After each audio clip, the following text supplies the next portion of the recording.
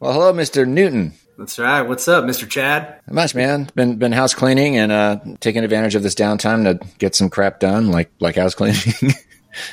We were talking about home studios the other day on the phone. So that's kind of what I've been up to. And you told me about your master plan to build a special structure right in your backyard. That's right. So we actually have the contractors coming tomorrow. And, we've got to go through some HOA and there's a process for it, but they're coming tomorrow and kind of get some things mapped out. You know, it's something we were kind of working on about 6 months ago, and we've decided it's time to pull the trigger. So, yeah. Well, speaking of triggers, I'm going to go ahead and pull the trigger on slapping a number on this thing. What number is it today? This is number 209, or 209, as Patrick would say, if he were here. So, yeah, Patrick is on holiday, sort of, in Ireland. He went back home to attend a memorial for a friend of his, Barry Dunphy, who died recently. I'm sure he's spending time with family. I know that he's at his mom's house because he told me he checked out the bass guitar we left behind, his Ibanez bass, which we decided to leave over there because of all the problems that we were having getting our instruments to and from Ireland. You know, it's a huge hassle these days trying to go on aircraft with guitars and basses and so forth. So he suggested that we do the show in his absence. He called it the Rhythm Sexy. This will be the first show that Kevin and I have done without Patrick. So, man, how's it going? It's going good. I got some good news. Stacy today, she's negative COVID. So, oh, fantastic. Good. Yeah, it actually couldn't, I hate to say it, come on a better time, with the down week, but, it's Team Newton's been pretty much shut down for about 7-10 days here. And yeah. But she's negative. My youngest son's negative. And excellent. Sure enough, as soon as she's negative today, what's the first thing we do? She's like, we're going exercising, I think for 2 years straight, she's only missed 2 times exercising, and this is one of them, and she just was dying. So, yeah, that's really cool. Yeah, so we did. It was kind of funny. I got a funny story for you. So she goes, it's going to be about 45 minutes. I'm like, all right, I'll go with you, right? So we just kind of go for like a power walk, right? We're not quite running, but we're just getting back into it. And she's like, and she's not going to run yet. She's going to wait a couple more days and ease back into it. Well, her power walk for me, I might as well be jogging. So we're moving quick. And it just seemed like it was going so long that I'm like, this is longer than I expected, longer than you led me to believe. And she looks at her watch, and it was exactly 46 minutes. 1 minute passed when she said, and it was like the funniest thing. We both started laughing because it was like perfect timing when I started complaining. But that's all right. I sucked it up. We finished it up. She was happy, and that's great. We're back, and so I'm glad to say that. I told her today, you're not pregnant, so that's good. She tested negative, but yeah. She didn't find that as funny, but I'm glad it was relatively. I know it was rough for her while it was going on, but I'm glad it didn't last too much longer. She's been. Yeah, she was sick. It hit her. No fever though, which was good. So she didn't have to battle that. But it's crazy that I'm still talking about that, but it's still here, and you just have to kind of deal with it when it comes. Yeah, I know. It's crazy. I still see. I don't really wear a mask anymore when I go out. I haven't for a long time. But I still see people, like just recently I've seen like an uptick in mask, voluntary mask wearing around the Houston area. So people are still a little nervous about it. So you tell me about your home studio idea. Was this something that hit you? You guys were already going to build something in the back. Was that right? Yeah, we always made the jokes. We call it the pool house, but we wanted to build a studio, a place where it was kind of separate from our house where we could kind of have a private area. We can be as loud as we want. We can do what we want in it, and just an ultimate studio. And Stacy and I have done some of our own podcasting. We haven't released anything yet, but we do things kind of behind the scenes. And Stacy's online all the time with her brand, and so we just thought it's time. I think this would really be beneficial. And for me, I'm banging on the drums in the house, and it's not the quietest instrument, and so we have plenty of space, and so I said, let's just go for it. And so we already have pre-construction plans. I mean, we're partway through it, and they're just going to come back out and kind of reevaluate everything and see what we want to do. And that's fantastic. Yeah, and so we'll kind of start the process. So I'm not sure. I would probably guess. I think this might be a 3-month deal, 2 to 3 month deal. But oh wow, it's fast. Yeah, it's not. Some of the hard work's already done. We just have to get some plans approved, and there's a few changes we're going to do, but. Cool. Stacy's a big gardener too, so we're gonna have some things we got to incorporate, and then we'll just be off the races. Nice. So, yeah, I'll be following that with much interest from your progress. As I mentioned too, I'm starting to get finally pulling my closet apart so I can refit it as a vocal booth. It's a walk-in closet I have in my front room. And I've been living in this apartment for a very long time, but I've only just kept junk in there. I've never really used it for anything. It's just been a place where I just throw the stuff in here to get rid of it. And it was a while ago. I was thinking, God, as much as I love living here, it's an old fourplex house, of which there are many in the Houston area, like war era. I think it was built in the 40s. So the walls are really thin. So like if anybody raises their voice, we all hear each other, and you can hear. So I've always been very aware of that and try not to make too much noise. So that when I practice singing, I can't really do it here, just open up like where I'm sitting right now. Everybody would hear it, and it would, for a few seconds, it'd probably be okay. But if I was doing it for, 30 minutes, an hour at a time, sure, people would lose their minds. So I haven't really done a whole lot of singing at home, but it occurred to me one afternoon that I've got this closet here, and it's the only room. It's not a room, but the closet has this old carpeting on the floor. So that was one of the first things that caught my attention. I was like, oh, wait a second.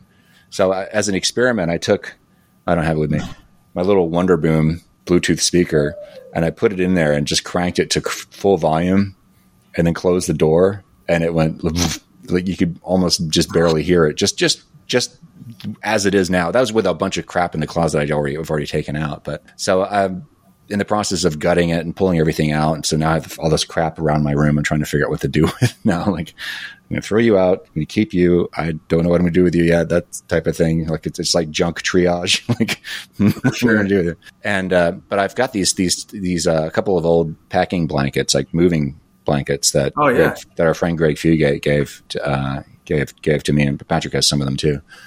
And some of them, we gave some of them to Paul Beebe for his recording studio. And so that's one thing I'm going to do. But I was thinking about getting some, cheap, those acoustic foam tiles. Yeah. And just tacking them up on the wall.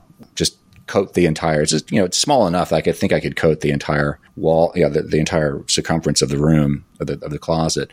And then above me, I'll put those packing blankets and just stuff as much like pillows and old coats and sleeping bags that I'm not using anymore, just to try to cushion me from my upstairs neighbor. So he's really the only person who's directly exposed to whatever I'm going to be doing in that closet. So I'm very excited about that. And I'm thinking about maybe put some ring light around, so it's least pleasant to be in there. Yeah.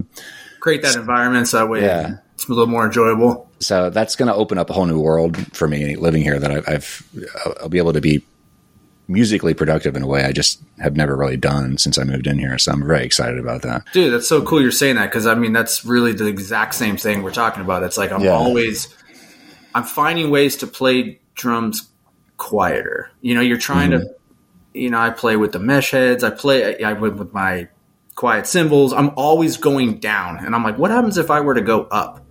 A place where you can just let it rip. And so kind of the same idea where you just insulate it up and make this thing, make it rad. Yeah.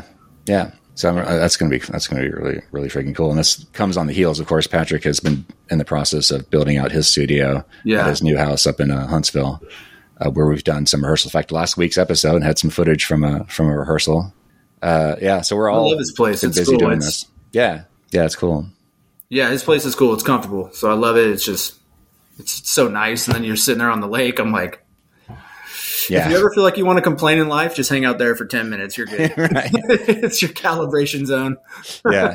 So one of the things that, as far as pulling stuff out of that closet, one of the things I was pulling out of there was my old VCR, which my dad gave to me like probably 20 years ago. And a stack of all these VHS tapes that I've been carrying around with me since the 1980s. And I always intended, I got to figure out how to get the stuff onto digital.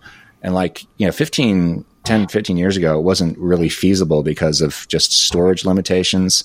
And also it was just, I didn't have, decent enough equipment to do it properly. And you have these services where you send tapes off for them to transfer it. And that's okay if you got maybe, a couple of them, but with the amount of stuff I have, it would be prohibitively expensive to pay somebody else to do it. So, but technology has come along now, and storage is cheaper. So, and I've got a network attached storage, a NAS with mass storage at home. So I'm not really worried about that anymore. So I went ahead and pulled the trigger and bought like the cheapest thing I could find that had good reviews to transfer stuff from the VCR to my PC. And I mean, that's the other thing. I'm amazed that this thing still works. It's like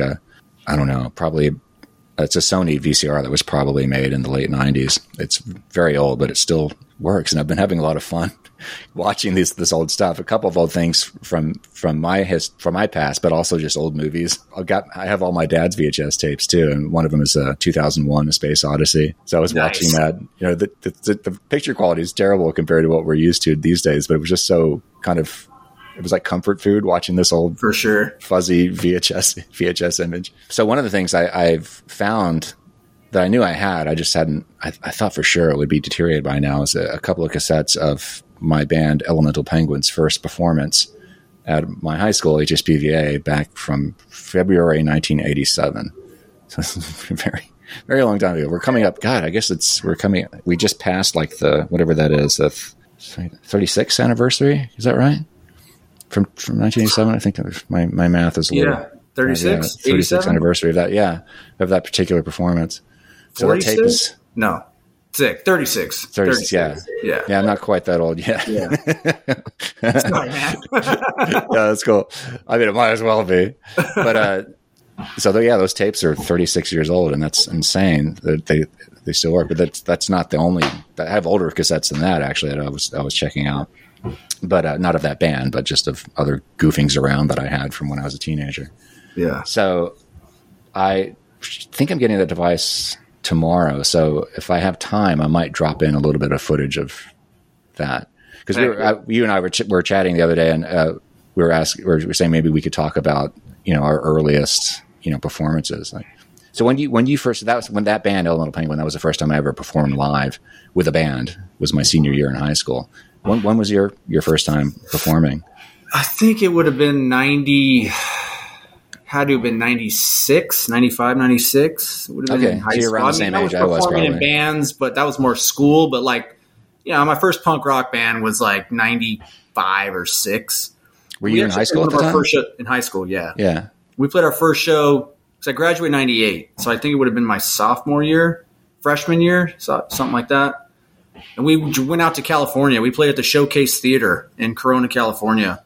One of my first shows. I don't even know how we got this show. Like the one guy in the band knew people or something. And I was the kid in the band, and it was just packed. Like I was freaking out. Like that was the very first performance. Like we played like a party and we did like a thing like that. That was the first like show. Like we played like a show.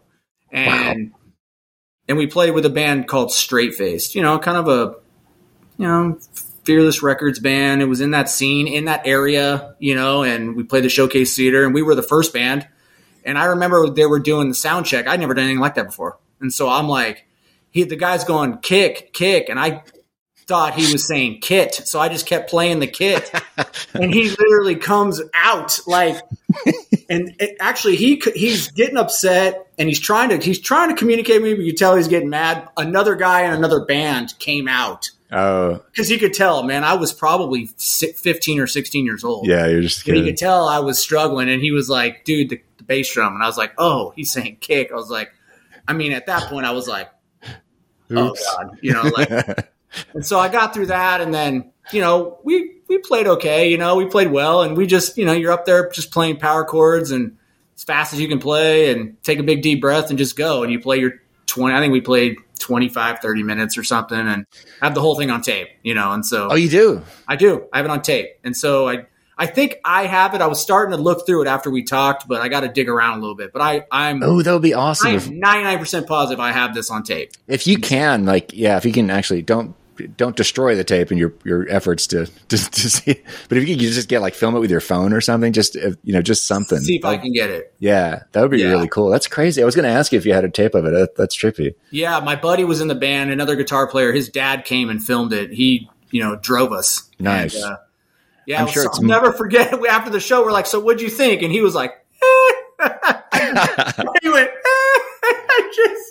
Was it not his, just because it wasn't his kind of music, or? We fumbled, we fumbled through it, and it was the first time in a setting like that. And at the time you think it's okay, right? But you just kind of look back now and I'm like, oh man, you're brand new. You're kids, you're just kids up there playing. Yeah. I remember a couple songs in, I dropped a stick and my heart was beating out of my chest the whole time. I never settled in, and it took a minute, and then, and then you get a couple of those under your belt and then you're fine. But was this Pummel, or was this a different band? It was a different band. Yeah. Yeah. How long were we all together? That band? I think in high school. We were together a year or two in high school. Okay. High school band. What was the name of the band? Crack. Nice. Yes. Yep. That was the name of the band. I found some stickers, and Pummel came after that. Then Pummel formed, and that was a long-term band. We were band for a while, and that was you and your brother, right? Yeah, he was in the band. A few other members, and we were a 5-piece for a while. Then we actually got down to a 3-piece, and so we. And then Pummel was the 3-piece for a long time, many years. Was your brother in Crack as well? He was about halfway through. And so he was about halfway through the band. I worked with this guy, and he was probably mid-20s. And I worked for this kids camp, and he was like, "Hey, I hear you play drums." And I'm like, "Yeah." And I was probably 15 at the time. And he's like, "We need a drummer. You're our drummer." And I was like, "Okay." They were older guys, and I thought, "Oh, they're cool. I'll just drum for them." So I remember going home. I'm like, "Mom, Dad, I'm drumming for this punk rock band now." And so I was drumming for him, and my brother played guitar, and he was like, "Well, I want to be in the band." And I was like, "All right, well, let me get into the band first." And so I got in and played, and I told him, "If you want me to be the drummer, you got to bring my brother in his guitar." And he's like, "Well, we already have 2 guitar players." And I was like, "Well, that's the deal." And so they were like, they kicked a guy out, and my brother came in. So, oh man, looking back, I'm like, oh God, but I wanted to be with him. I had comfort with my twin brother there. So yeah. Sure. That's kind of how that took off. So, did you perform a lot throughout high school, or? Yeah, we actually performed a lot. One of the guys in the band was a promoter, and so he always was bringing shows into my hometown in Lake Havasu. And so, man, we bring all these cool bands in, and big in that 90s kind of punk rock scene. And so we got to open for just all these bands. We were the local band. That's so cool, man. Yeah, we really had a good thing with that, and just we would play in front of 400 or 500 people. All these little shows, and we'd be at the cinema or the little local place that we played, the roller rink, where they held all the punk rock shows. And yeah, and can you remember? Cool. Like you mentioned that first show was a little shaky because you're just nerves and inexperience and stuff. Can you remember when it felt like things were starting to click a little more? Like I think it was more Pummel, Was it Pummel? Yeah, I think that's when it clicked. I was a little bit older, and I think I had the experience then. I was so young, and I was always surrounded by all these older guys. And at the time, right, a 15, 16-year-old kid to a 25-year-old, it's ginormous. And so I always was just, I was a little intimidated by them at the time, and and then as you get older, you're just not anymore. And so, right. But, yeah, I didn't. The Elemental Penguin, that high school band, as fond of that band as we were. My friend Dwight, whom I'm still very close friends with, he and I do web design together now occasionally, and he and I were in other bands after Elemental Penguin. We loved that band, but because there was so much going on, we only formed like halfway through our senior year, and by that point we were all so busy, getting ready to go to college and try to finish our school year out and not fail our classes, Right. So we played really only had 2 full shows. There was that first one, which is the videotaped performance I'm talking about, which was really momentous occasion for me and everybody else in the band, performing for the first time. And then we had a performance at a city park called Fleming Park, which is couple blocks away from where my dad's house was, and where my dad continued to live until the day he died. And that was some kind of benefit event that we had 3 backup singers in the band. Camille Zamora, who's now a professional opera singer, in New York. I think is where she lives now. I think she got that gig for us, and we threw that because we had to play a lot longer than we really only knew like 7 or 8 songs from start to finish at that point. So we it was like the morning of the gig. We met at another one of the backup singers' houses, and I brought my Beatles songbook that I gotten for Christmas, and we just went through and tried to find the easiest things to learn on the fly. It was insane. And then the only other 2 gigs we had where we played just one song during what PVA had these things called happenings, which were lunchtime concerts. There wasn't always music. It could be any kind of performance. Sometimes theater people would come up and do little short plays and things like that. But Elemental Penguin played 2 happenings, and I think we played. Oh, that sounds cool. Yeah, those were always a lot of fun. Yeah. But that was it. And then we always intended to, I remember actually that summer, Dwight and I were going around talking to clubs and stuff about possibly getting Elemental Penguin to play shows, but it was just, we couldn't pull it together because everybody was leaving and everything. But so I didn't really start performing for real. Kind of similar to you and Pummel. I joined a band called The Change later that same year. It's November, December '87. And we had, my first gig with them was playing a wedding of a friend. And kind of similar to some of the early Penguin performances, we learned a bunch of songs overnight, and it was like a mess, trying to fill up a whole, wedding reception gig. We were all like, 18, 19 years old. I think the bass player was 16. He hadn't even graduated high school yet. So it was a mess, but we pulled ourselves together after that. And I remember thinking that gig went so horribly. I thought, well, surely that's the end of that. But Andy Zubik, who was the leader of that band, said, "Oh no, we're not done yet." And so we kept going, and that was one of my I have such fond memories of being in that band. We had a really solid work ethic, the 4 of us. And nice. Dwight later joined that band too, towards the end of our time together. But again, kind of similar to was Pummel? You said it was only, how long was Pummel together? Like 2. Man, Pummel was together a while. I was thinking of Crack. Sorry, yeah. Yeah, that was 2 years, year or two. So yeah, a couple years. It's a high school band. Yeah, right.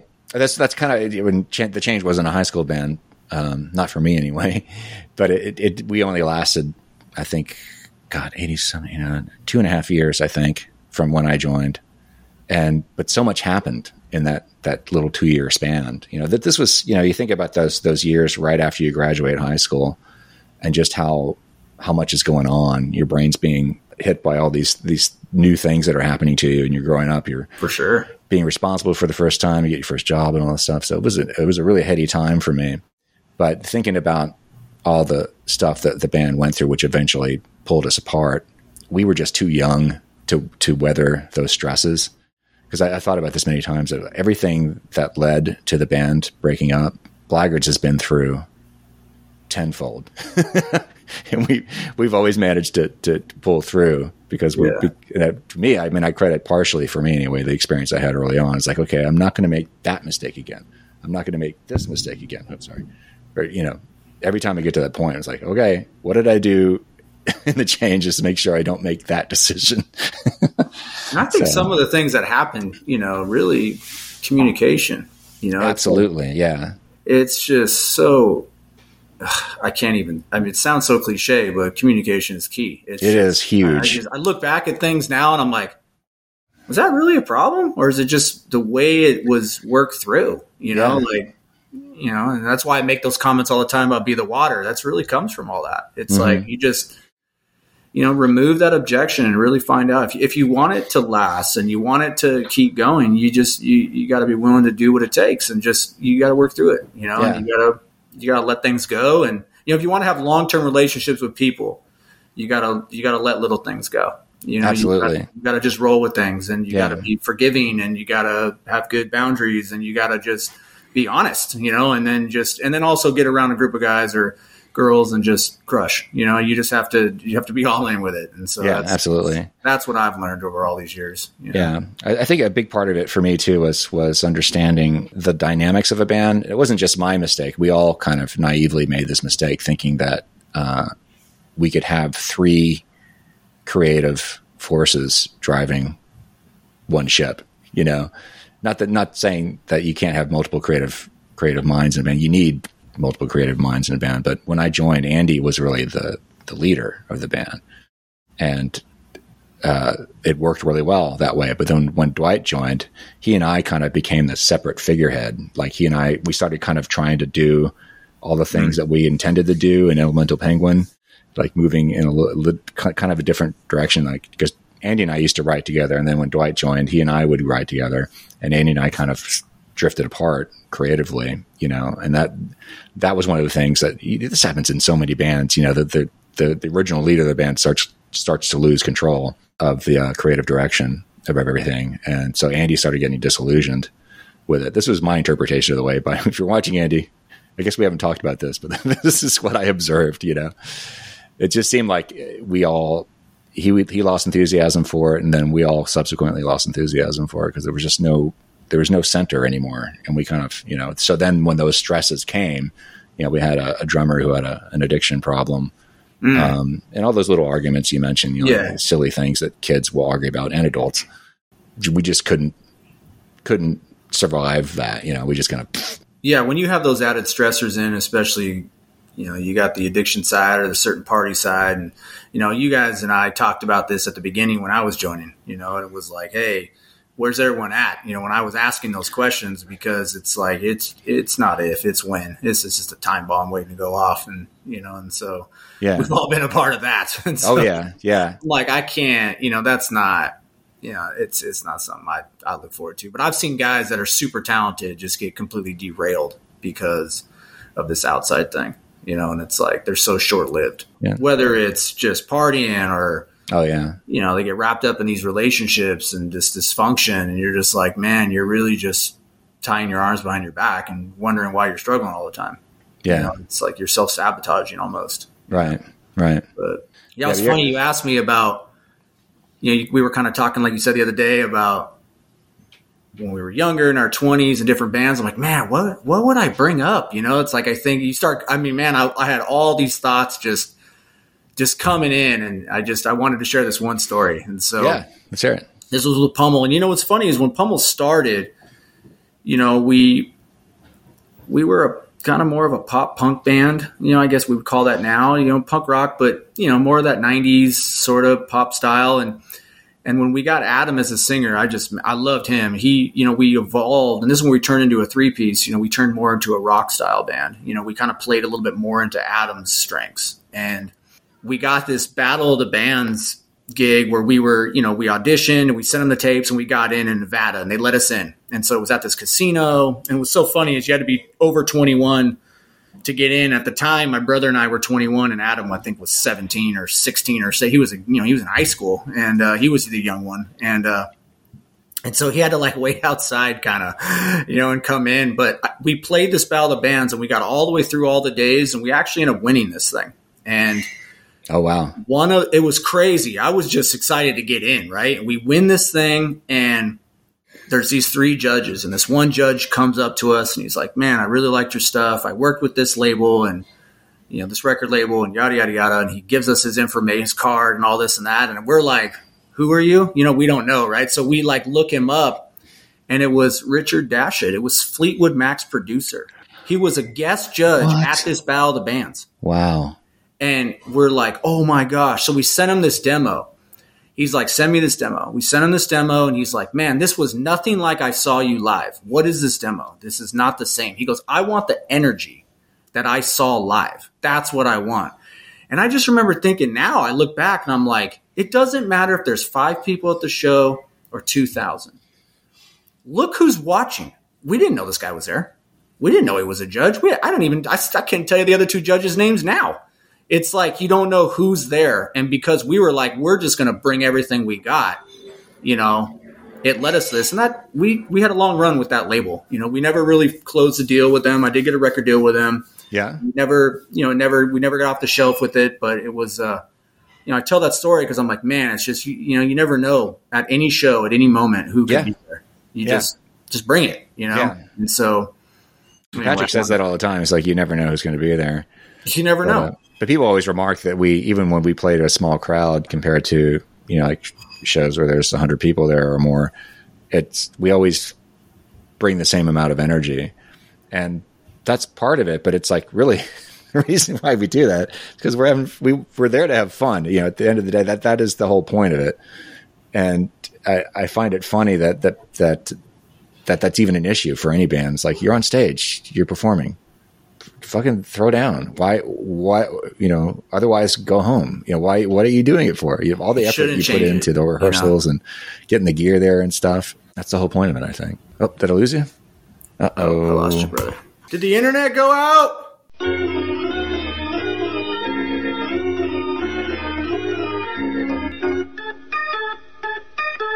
All right, so not sure. I think we're talking about your first recording contract that you got with was it with Pummel, right? Yeah, it was with Pummel. Yeah. So the label was Emergent Records, and so they did one of Dishwalla's albums, like kind of later in Dishwalla's career. Okay. And we worked with their former AR guy. His name was Mark. Can't remember his last name, but Mark. And so we were hooked up with them for a while. And so we worked up with them, and I mean, they set us up with all kinds of shows. You know, we did the Whiskey in Hollywood, and we did all kinds of places. And man, we were touring like crazy, you know, I mean, I think one year we did 160, 170 shows. We were just constantly as many places we can play. We do 2-3 shows a day. It didn't matter. Just one person there. Didn't matter. They were just like, get as much road work at time as you can.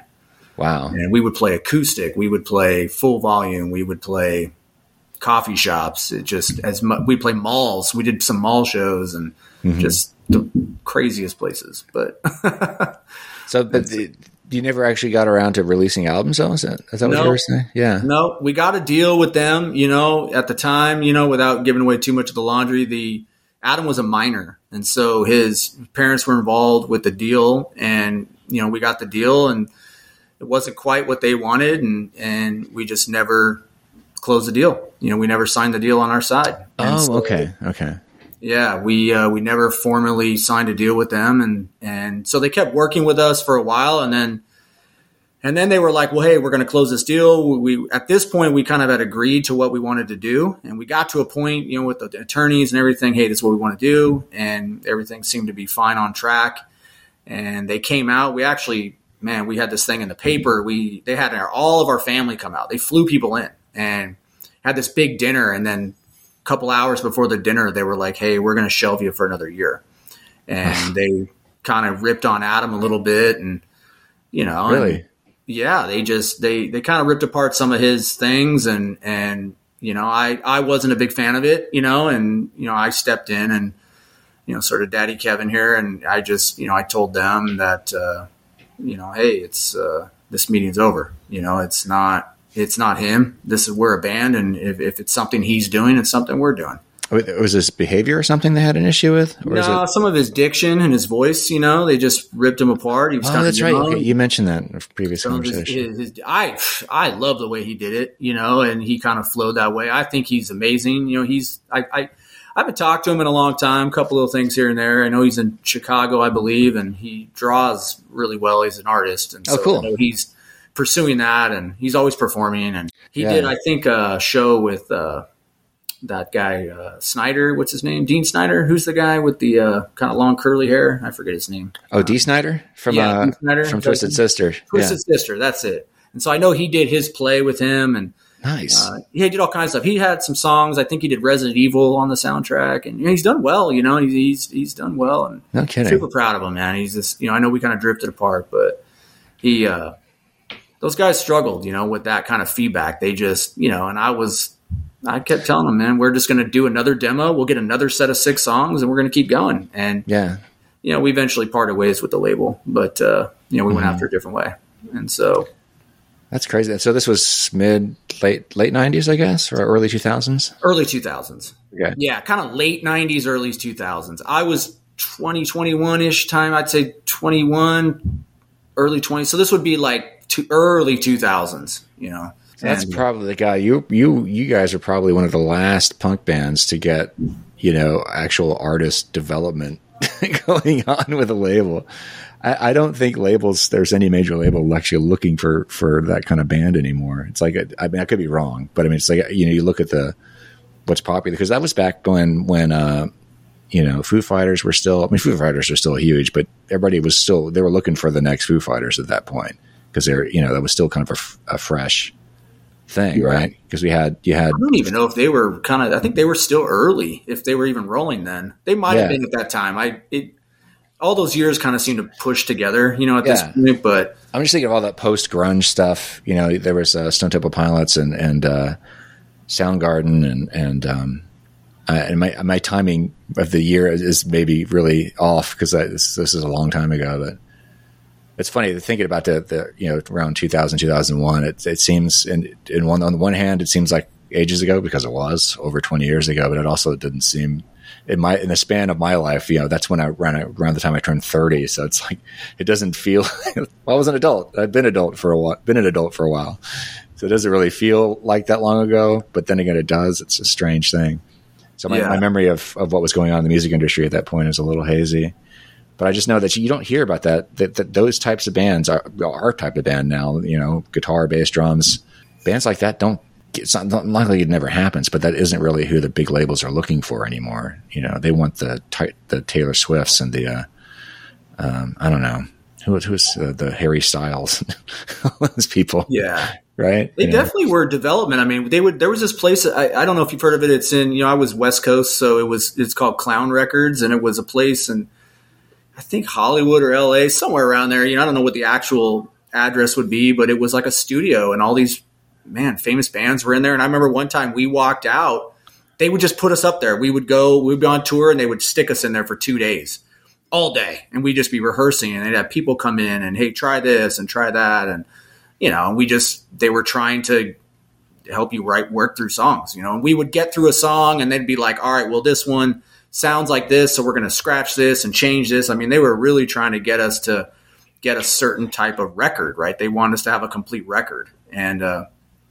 And I just remember one time we walked out and Nikki Sixx was there with a few other people. And he was sitting right out front on the phone and he gave us the nice job. That's cool. I wasn't even like a huge fan of their stuff, but I just was so pumped, It's a big deal. Yeah. Dude, these guys are just super famous and we're just these kids, like I always felt like we shouldn't be here, we shouldn't be here. And just, it was just, I don't know. I think what would have been good for that band is to actually have direction internally away from the record, almost like your own manager, your own parent. I always say it was like we were these kids and sort of unparented, navigating through these things that we had no idea, right? So there was and within your ranks and actual band members, there was no guiding light as far as. That's right. Yeah. We were just sort of winging it. And, it was us making decisions with little to no experience in these realms, right? We have attorneys and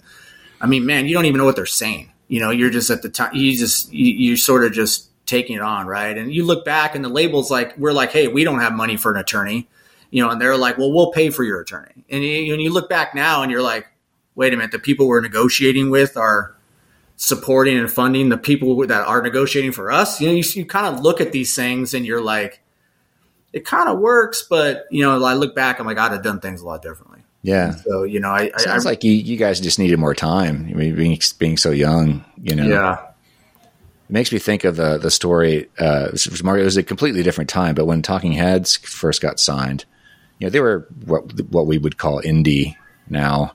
They got signed to Sire Records in the mid to late, I guess it was 1977, right when the punk movement was really kind of starting to hit, mainstream, whatever that means. Yeah. And the head of Sire Records, I'm trying to remember what his name was. He had discovered them at CBGB's in New York, where a lot of bands got started. The Ramones, Blondie. He loved the band and wanted to sign them like right then and there. But David Byrne, the whole band kind of agreed, said, "No, we're not ready yet," because they'd only been together for less than a year, I think, at that point. Not very long. They just felt like they weren't ready to go through the stress that you guys were being put through. But although I'm sure it wasn't the kind of development that was you guys were being subjected to at that point, was not.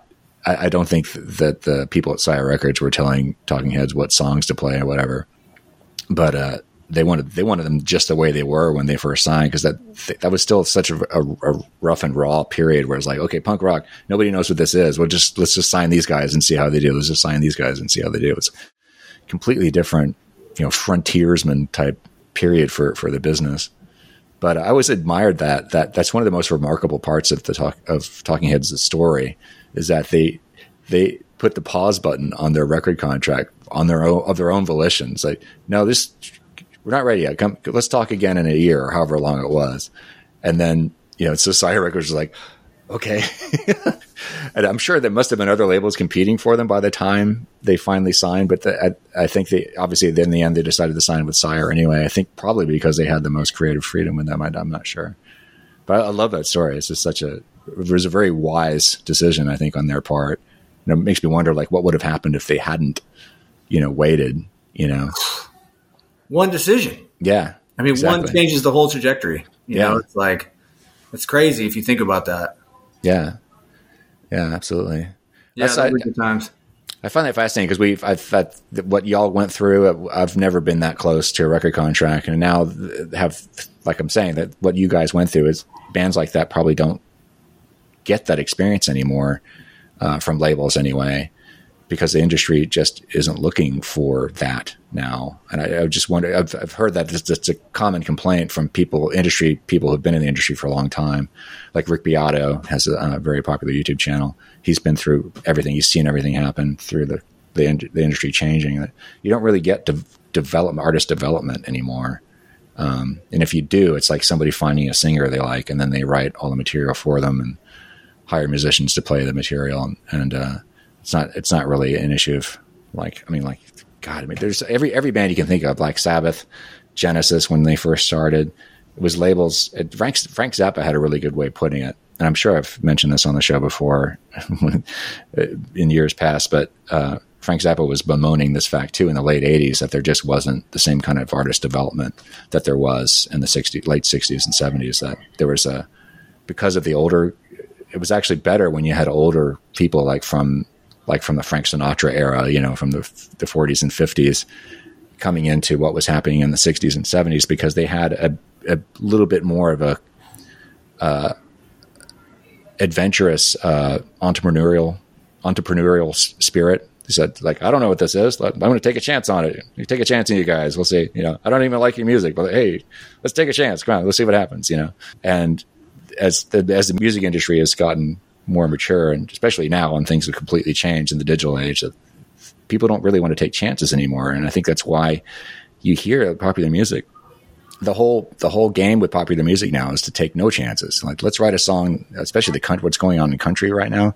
Every new hit has to sound as much like every previous hit as possible. And it's like this weird kind of disgusting stagnation that's been going on. Like, every song sounds the same. And man, you compare it to how things moved from the 50s and 60s and 70s and 80s and even through the 90s. There was just so much was changing, from year to year. And I maybe I'm just old, but I don't see that anymore. Everything's fragmented now, and it's at once kind of wonderful and kind of depressing in a way. But it's good because bands like us can find our niche audience. We can home in on it, because of the internet. People are able to find us easily. We're able to find them. But as far as the potential for bands to really blow up on the scale of like U2, like they did, like in 1987, the year I was mentioning earlier, that doesn't really happen. You get bands like Ghost hit it really big, but as far as that level of success, that the Beatle era of rock bands, I think is well over.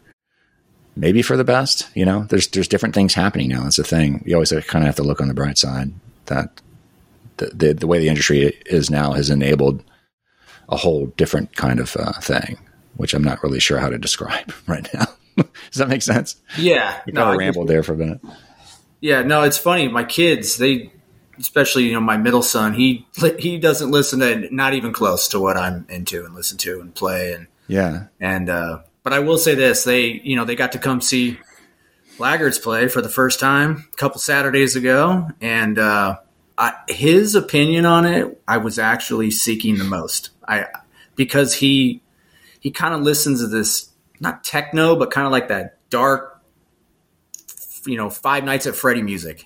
That's just his thing, and he loves it. And so I was like, I wonder what he thinks. And he said he loved it. He's like, man, I just had such a good time. And, he laughed when, you were introduced as Jeff Bezos, and he kept telling me that's the funniest thing. And you guys are just so good. And I just had such a good time. And cool. It was so genuine, cause he's not one to tell you otherwise. And I wanted to share that cause he, was just like, oh man. And he's like, he goes, now I get it. Now I know why they call you Turbo. And now I get it. He goes, and now I understand. He goes, it just seems so much fun. You just look like you're having so much fun. And he goes, now I understand why you're doing it. And so why did he understand why your nickname is Turbo? Because he says you move really fast. He's like, I don't know how you do that. You move really fast. He doesn't know. He's not there for my rehearsals, and he doesn't experience it from my vantage point. So he's just like, it was funny. It was good times. By the way, Patrick has given nicknames to all of us, but I think you're the only person was given a nickname like immediately upon. He had that name for you right after the first time we met. And because even before you knew it, I knew what your nickname was. She said, so we'll get Turbo back in here. And I was like, wait, is that your nickname for Kevin? He's like, yeah, I don't know why. I just keep calling him Turbo. He didn't even really give it much thought. It just kind of jumped into his head. Just felt natural. It's kind of weird. I know. Mike busted him. Did I tell you that story? No. Yeah, Mike did. He told me that because he told me before you guys told me. He goes, oh, that's your nickname, by the way. Oh, he came over my house and we did a rehearsal together. He was like, yeah, like, all right, well, that works. That's fine. I go, whatever. But it's different. Mike was always Mike the Machine, McAloon or McClune, which was that's a joke that goes back to his high school. His coach used to call him McClune. So we started calling him McClune, which got short to Clooney and all this stuff. But we didn't just, we call you Turbo. Everybody in the band calls you Turbo now. Nobody called Mike the Machine, call him Machine. Hey, Machine. Yeah, that just didn't happen. And like me being Impaler, that is the most common nickname that has persisted.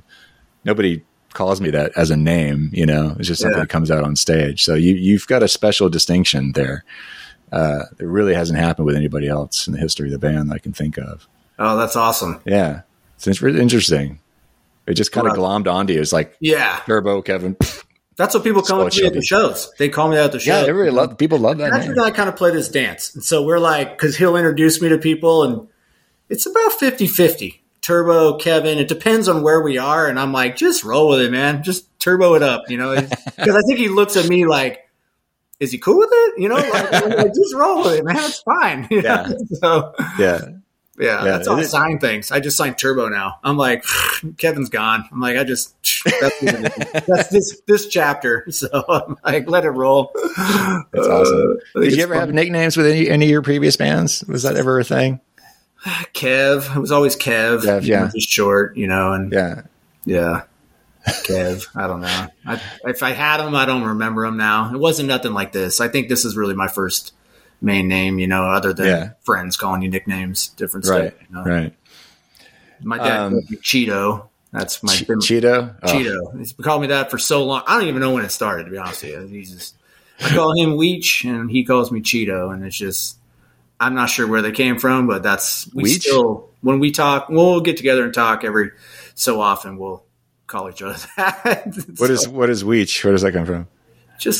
I think he called me Cheeto, and one time I tried to come up with something, so I called him Weecho, and then I was like, nah, that's dumb, and then it just turned into Weech.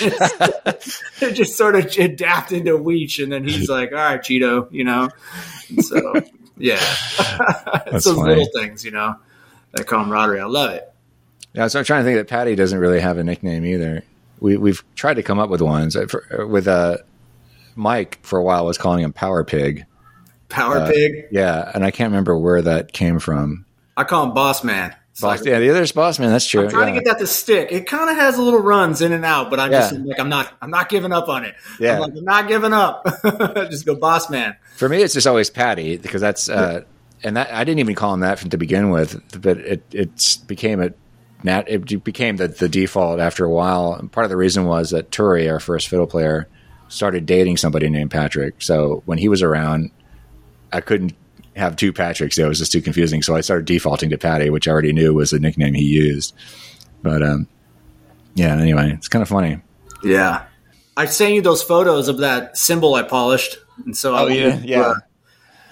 That was a lot more work than I anticipated, but had you never done that before? Never done that before. I always wanted to do it, and I've had that cymbal, I think 20 years, maybe longer. I've had that little cymbal. Oh, really? Gosh. Dude, that's impressive. I've had it so long. And when I've got some things in storage and different stuff, and so when I was over there one time, I'm like, I'm going to get this out. And I've had it at my house since I joined you guys. And so I just was like, man, every time I look at it, I'm like, I want to clean this thing up. And so I'm like, forget it. I'm just doing it. And it was about 2 hours. My arms were shaking when I was done, but I was so happy. I'm part of this one drum group online, and I was like, oh, man, the cymbal purists, they're going to eat me alive.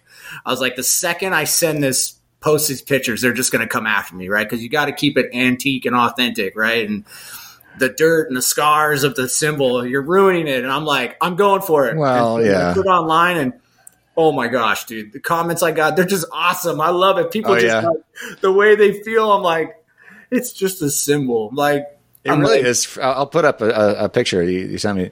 It is stunning. It looks brand new compared to what it was before. Dude, to get the oxidation, it looks like a completely different cymbal. It was like, I had to get the drill out, right? So I got these pads on the drill, and it was like, and you can't let it get too hot. So you have to like get on it and get off it, and get on it and get off it. And you have to sit there and do that. And it's just like, I worked in these little pies. And it was like, and once I got one pie good, like I did the bell first, and I was like, oh my gosh, looks so awesome. We're doing the whole thing. I was like, yeah. Wow.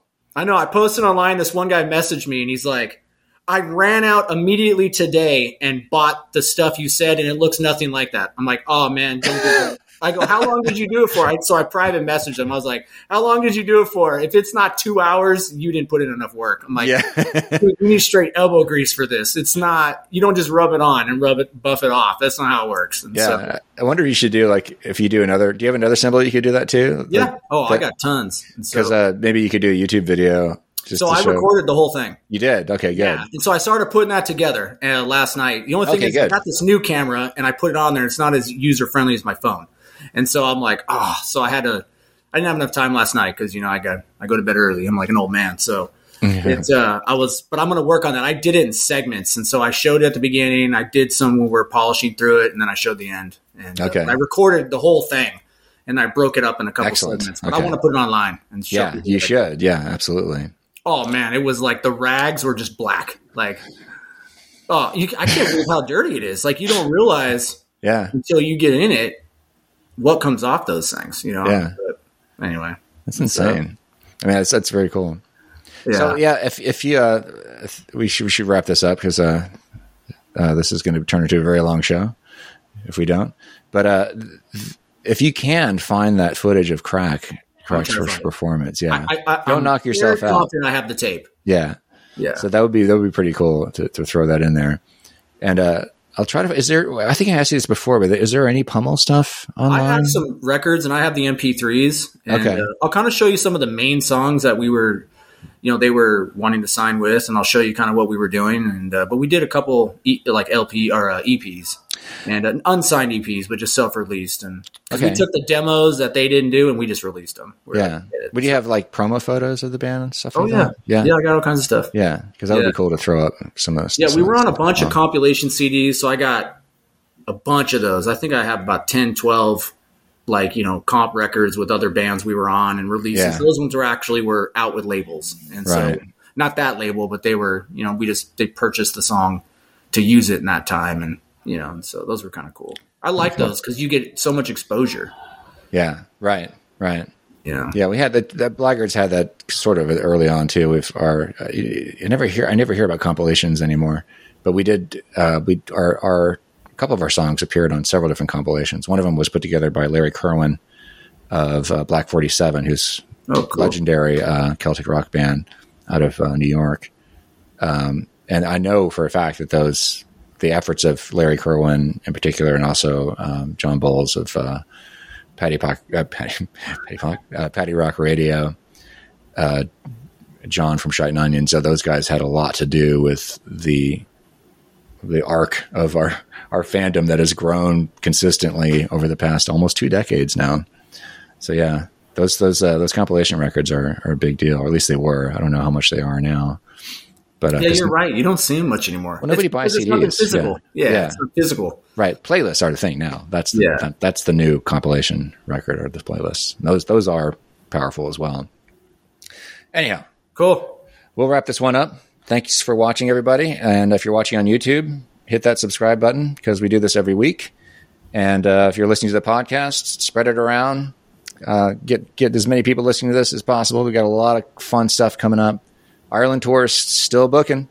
There are a lot of people going, but we still have room. So if you want to come with us to Ireland in October, get on blaggards.com. The contact information is there to talk to our friend Dennis at Doc's Irish Tours. He'll help you out. And I'm so excited for that. It's going to be awesome. This will be our first time going back since 2019. It'll be Kevin's first time going with us. So. But you've been to Ireland before, though. We talked about that. Yeah. Yep. Yeah, I've done about 14 shows there. Oh, that's right. Yeah. It's so crazy you've actually performed there already. Yeah. That's nuts. Yeah, I'm excited. So, a buddy of mine just signed up. He texted me the deal. So him and his girl are going, and I'm like, oh, it's going to be so awesome. Yes. And for those of you watching in the present day, this weekend we're going to be in College Station, February 18th, I believe, for the Great Guinness Toast. Big deal. It's going to be a lot of fun. All right, y'all. Okay. Thanks, Kevin. See ya.